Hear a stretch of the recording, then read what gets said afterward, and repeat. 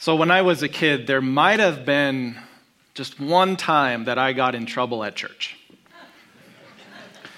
There was a new Sunday school teacher, and we had a relatively small church, so it was maybe 5, 6 other kids with this new Sunday school teacher, and I decided it was time to test what they were made of.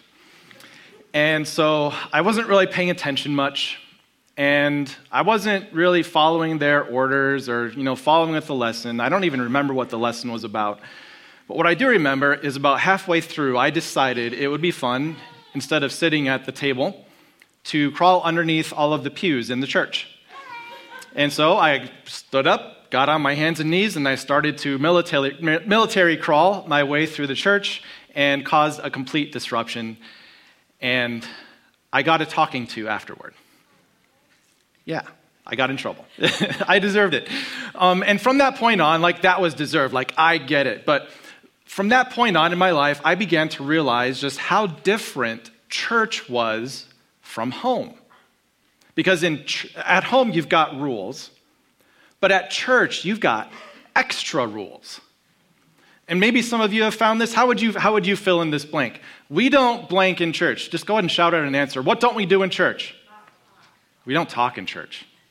Yeah, I didn't even think about that one. What else? We don't mess around. We don't mess around in church. We don't run in church. We don't jump in church. We don't, maybe you've got your own rules you've picked up over the years, but as I was young, I'm like, man, there's a lot of special rules just for church. Now, I kind of understood church is a special place, and so we want to show special behavior, but after a while, I began to wonder, and this wasn't like a kid, this was more as, younger adult. I began to wonder, what makes one space sacred and another space secular? What makes one place holy, where we don't do certain things, and another place is unholy, or at least neutral, and we can do those things? And maybe you've wondered this too in your life. Maybe some of you are even skeptical about church, and you're thinking, well, why do they think this is such a special thing to go to or a special place? And the big question I hope to kind of guide us through today is this: what part does church play in God's kingdom? Forget about what the church tells you. What would Jesus say about the role of a local church in the 21st century, and how does a local church with a building and people and maybe a steeple, how does that play a part in God's kingdom? Now, if you're just joining us for the first time, or if this is your first time in a while, this is actually part 3 in a series where we're talking about the kingdom of God. God's kingdom, or as Matthew wrote about it, the kingdom of heaven. And we're looking at what this kingdom is all about. This phrase comes up so often in the New Testament, you need to understand the kingdom of heaven if you really want to understand what Jesus was all about. And so we saw how the kingdom of heaven is God's reigning among us. It's not a physical location with a castle or a wall. God's kingdom is within us. And he's reigning within us to bring about a change, a transformation of our hearts. We also saw that the kingdom of God is reigned by a very loving king who loves his people, and it is a joy, a pleasure to submit to his ruling in our lives. And today for part 3, let's take a look at what role churches play in this kingdom of God. What makes one place holy and another place not? Or maybe the better question that is more applicable, is church the place to go to in the case where we are overwhelmed with unholy vampires? You've seen the movies, go seek refuge in the church, like the holy place. Is there something holy about the church? Well, for the people in Jesus' day, this is actually a pretty easy question to answer. What makes one place holy and another place not? Well, they said, it's pretty simple. There's one holy place, and that holy place is called the temple. And if you know the whole history of the temple, it goes back to King David, who wanted to build a temple for God, but ultimately it was David's son, Solomon, who would build this amazing temple. in about 950 BC. And when Solomon was done with this temple and they dedicated it to God, it says that the presence of God filled the temple in a way that they could see. There was this smoke that filled it. And Solomon said, "This is indeed a fitting house for God." And so the Jewish people recognized that the temple was the presence of God. That was where God dwelled. So if you wanted holy ground, you would go to the temple. And God gave specific instructions. If you were on that property, the tabernacle or the temple, there were certain things you could do, but a lot of things you couldn't. And maybe that's where we kind of get the idea that when you go to a church, this is holy ground, it's sacred ground. There's certain things you can't do, certain things you shouldn't do. But then one day, Jesus paid a visit to the temple. And he was disturbed by what was being allowed. And he saw something. He said, "This should not be happening at the temple." And as we dig into this account from John chapter 2, it's going to help us clarify what makes a place holy or what makes a place special. And we're going to figure out, too, when it comes to your life today, what role a church has in the kingdom of God. So we're going to jump into John chapter 2, where this is the beginning of Jesus' ministry. And it says, when it was almost time for the Jewish Passover, Jesus went up to Jerusalem. And this is not the last time Jesus would go to Jerusalem, and it was not the first time he had gone there. This is about 3 years before he would be put to death. So he, along with all the other Jews, would go to Jerusalem, to the temple, to celebrate the Passover. And just to give you a little bit of a context, the temple that Jesus saw was not the temple that Solomon built. Solomon's temple was mostly destroyed and rebuilt in the 500s BC. And then throughout the years, it was pillaged, it was desecrated to the point where in about 20 BC, Herod decided he would help restore the temple, renovate the temple.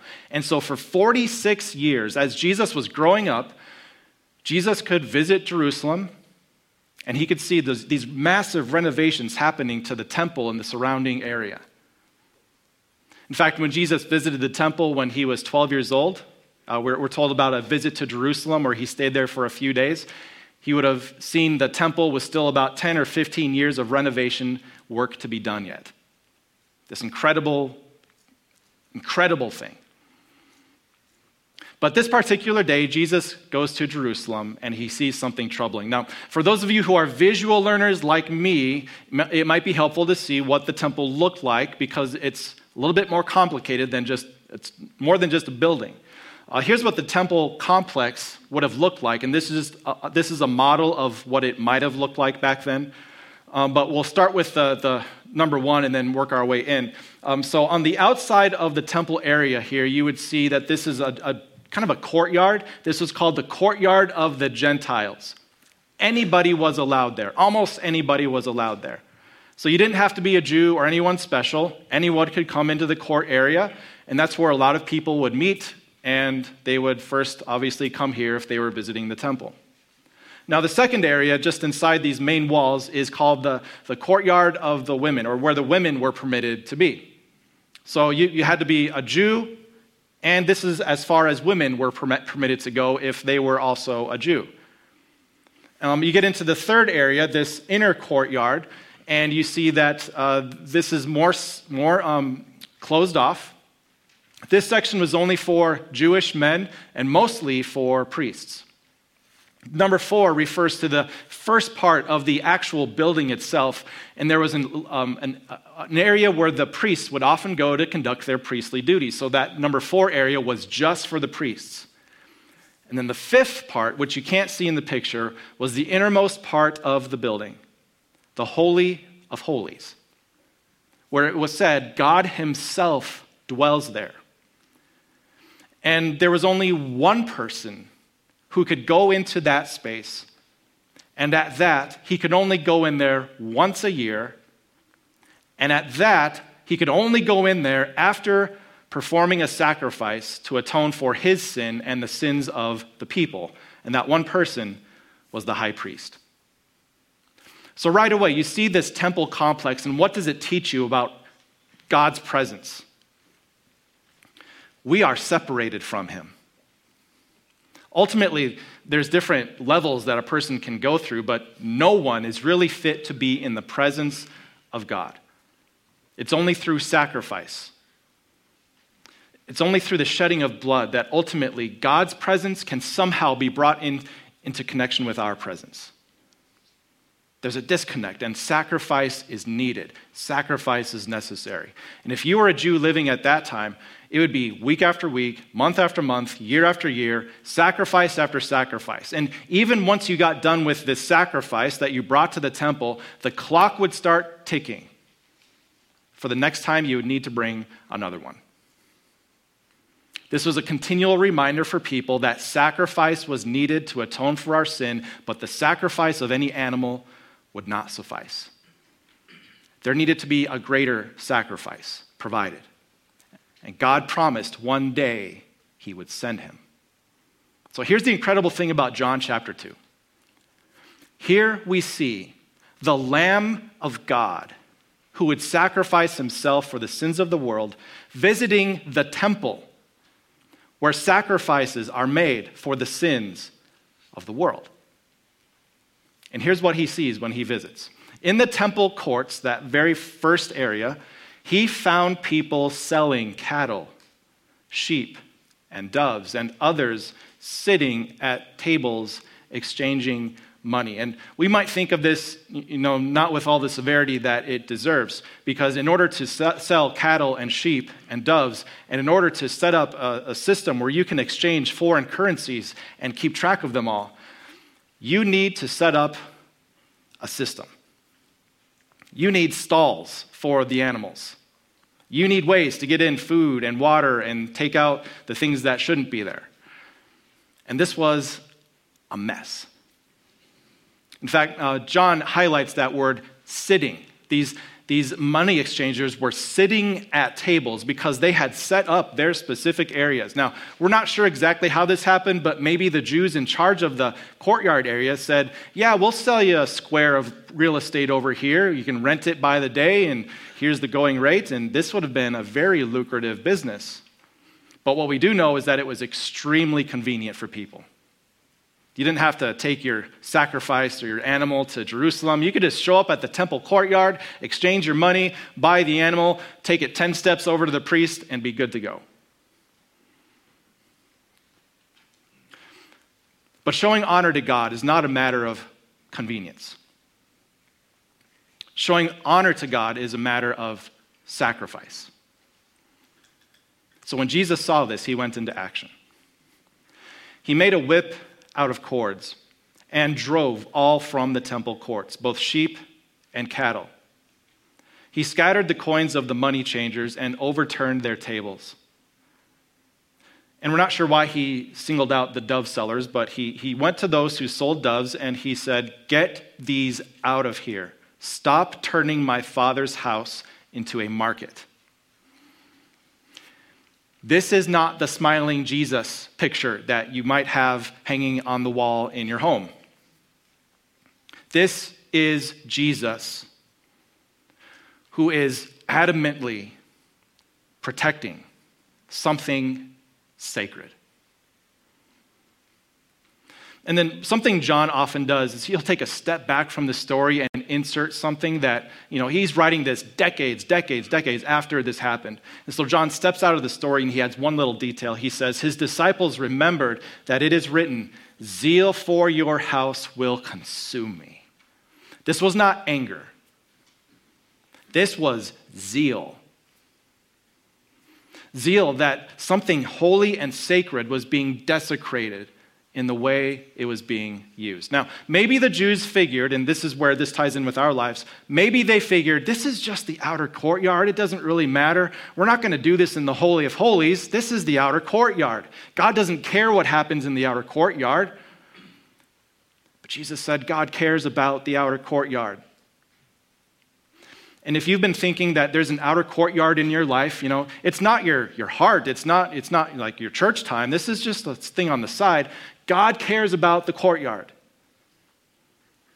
If you've been thinking, maybe there's a secular part of your life and a spiritual part of your life, God says, no, your whole life, the whole thing, I'm interested in. And the other thing we see is this, that when it comes to the presence of God, Jesus wasn't just all relaxed in skinny jeans and, hey, come as you are, grab your coffee, let's go worship. He wasn't just totally relaxed. And he wasn't totally strict either. But what we see is that he had reverence in his Father's presence. There was reverence about him. And so you put that all together, and what do we see here? Reverence for his Father's presence, but also a recognition that people had declared secular what is sacred. Jesus drove out what didn't belong.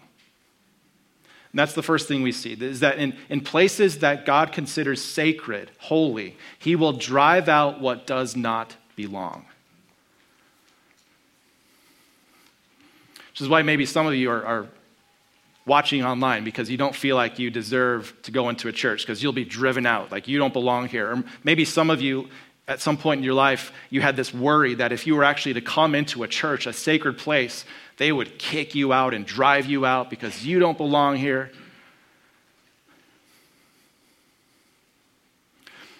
But the way God's kingdom works is we're not talking about a physical room that is somehow sacred or holy. But what did we see already? Where God is your heart. Your heart is a holy place that is inhabited by God himself.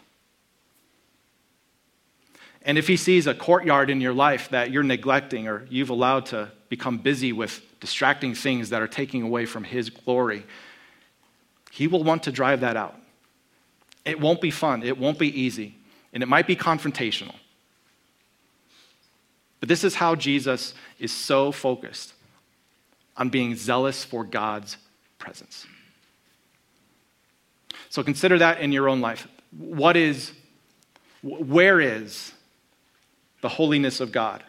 It is not about a place or a building. It is about your heart. And what doesn't belong, he will want to drive out. Now, the Jews didn't understand why Jesus was driving things out, just like sometimes we don't understand why is God so focused on this thing? Like, doesn't he know this is just the world we live in? The Jews didn't quite understand why Jesus was so determined to drive out all these things from the courtyard. And so they asked him what he was doing. The Jews responded to him, "What sign can you show us to prove your authority to do all of this?" Do you have a letter? Did you get a permit? Because, these people are here by our authority, our permission. Now, by whose authority are you driving them out? Now, this is one of the most interesting things a person could ask because they are trying to defend the temple, whereas Jesus is trying to defend the kingdom.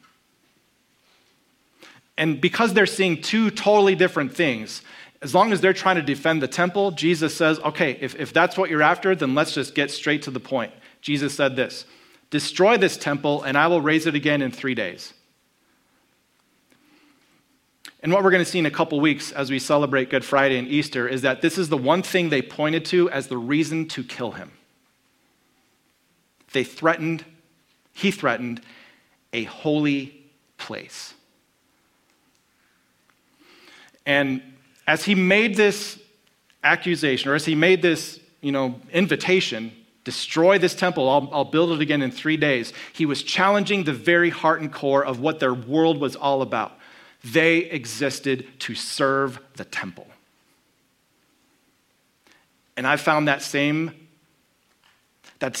trap in my own mind, to view church, to view Christianity as a place you visit. Let's build the walls. Let's make the walls bigger. Let's expand because this is what the kingdom of God is about. And the Jews, many of the Jews in that day just could not see what Jesus was getting at because they were about a temple, but Jesus was about the kingdom. And so they responded with this. They said, it's taken 46 years and the wealth of the Roman Empire to rebuild what you see today. And you say you're going to raise it in 3 days? And then here's once again where John takes a step back. They just couldn't understand. They couldn't see past the temple. They couldn't see past the temple. And so John adds this, but the temple he had spoken of was his body. Now just get this through your mind, just real quick. The temple was the actual presence of God because God promised his presence would be within that temple. And if you remember, in the Holy of Holies, one of the things in there was the Ark of the Covenant, the symbol, the presence of God. But when Jesus became flesh and walked among us, a new temple had been built. The presence of God was no longer confined to the Holy of Holies, but the presence of God was now walking around and interacting with sinners like you and me. And so when Jesus confronted the Jews and said, what are you doing? Drive all this out. They were trying to defend the temple, but Jesus was trying to show them that the temple had moved. He was the embodiment of God. And he actually prophesied what he was going to do years later. That in order to build his church, God would have to destroy his temple. But number 2, most people were so focused on the building that they forgot the kingdom it represented. And I just want to make sure that this really gets some traction in your heart like it did with mine this week.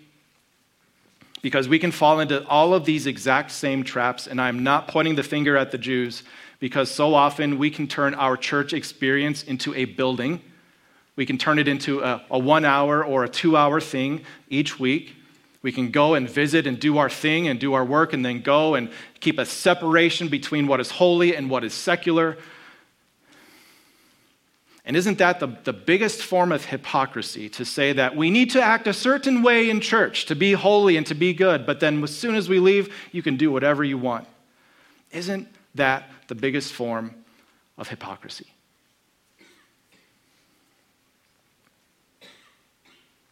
So Jesus told them, destroy this temple, and I'll raise it again in 3 days. Here's the incredible thing about Jesus. He didn't just act a certain way when he was on temple grounds. Throughout the day, throughout the week, no matter where he was or who he was with, he was on his best church behavior.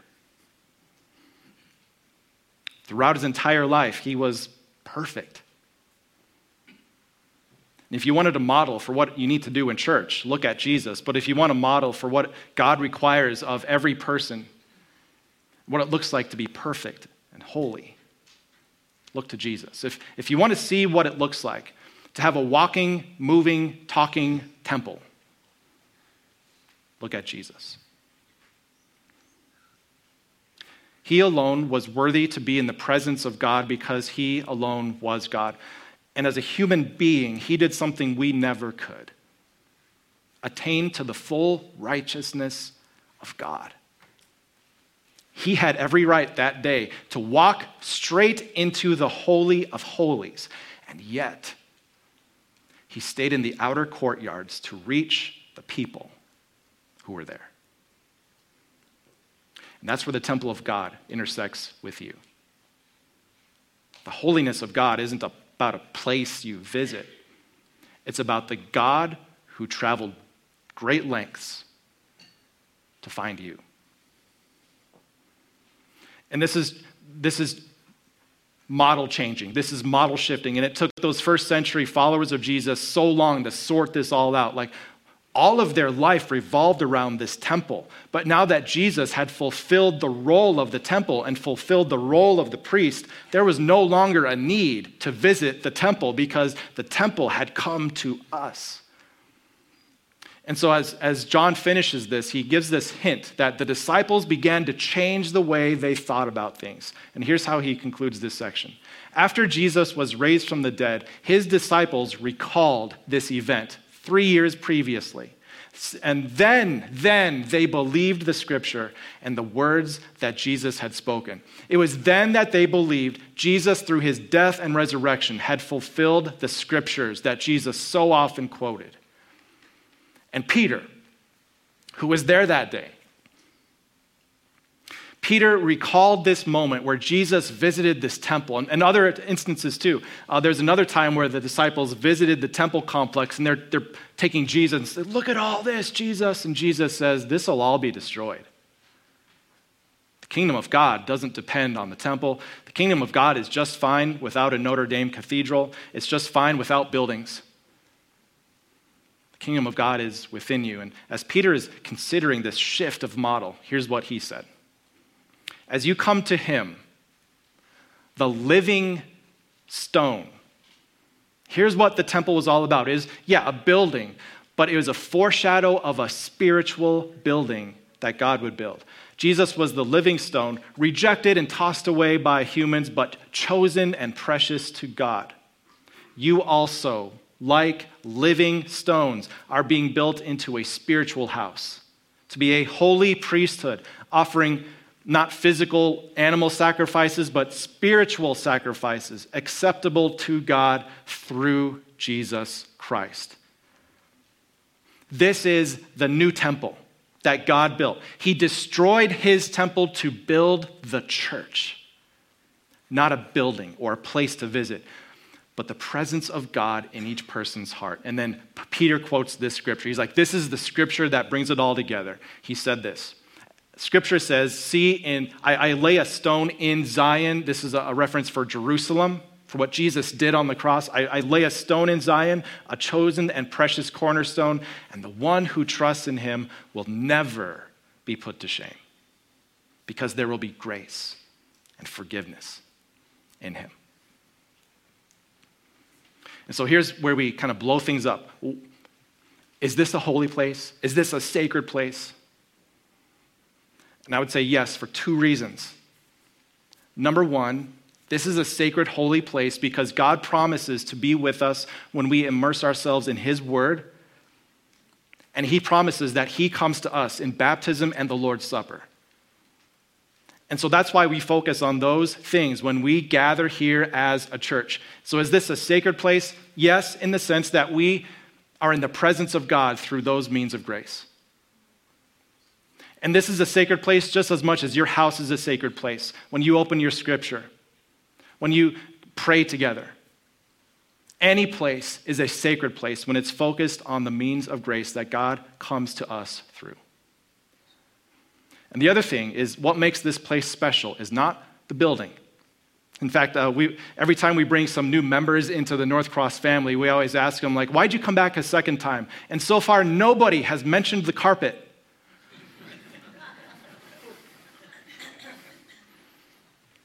But the thing they come back to time and time again is the people. So here's number 3. Your body is a temple of God. And God's people are his house. These truths were emphasized in the New Testament when people began to treat their bodies carelessly and in ways that are outwardly sinful. Don't you know your body is a temple of God himself? His presence is within you. Live according to who you are. And then here's the other thing. If you really want to go to a place to experience or to encounter the holiness of God, where should you go? You know, it's one thing to go to a cathedral where there's massive stained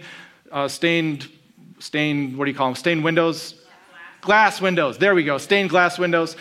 It's one thing to see, these cathedrals that are so amazing and you're just in awe. But no artist can capture what grace looks like. If you really want to encounter God, go visit a group of sinful people who've been forgiven by God and are doing their best to love and forgive one another. In fact, Jesus told his disciples that. That's how people will know you follow me, by the way you love one another. So that's what makes this a sacred place. It's where God comes to us through his word and through his sacraments. And it's a place where we can practice what it looks like to reflect the kind of love that Jesus, the walking, talking temple, first showed to us. And so here's the application. Would you treat as sacred what God calls holy? This starts with you. Because I know that it's easy when you're thinking about your process of what we call sanctification. It's the process of, growing more and more in reflecting God's love in your life. Some of you might be in a place where you're like, you know what? I have no place in this living house of living stones that you're talking about. My past disqualifies me from being anything that you just mentioned. What I want to know is that Jesus did not come to condemn. He came to renovate. He came to make new. And your story does not disqualify you from being part of this household that he brings you into. He came not with condemnation, but with renovation. So it begins with you, how you view yourself. He is renovating you from the inside out every day. You are a temple of God. Then the other application is how you view the people around you. If you really want to see the most sacred place, the most holy place on earth, then you have to look into the heart of another human being where Christ reigns. In the New Testament, you never see a place referenced as holy or sacred, but you see throughout the New Testament, the people are holy.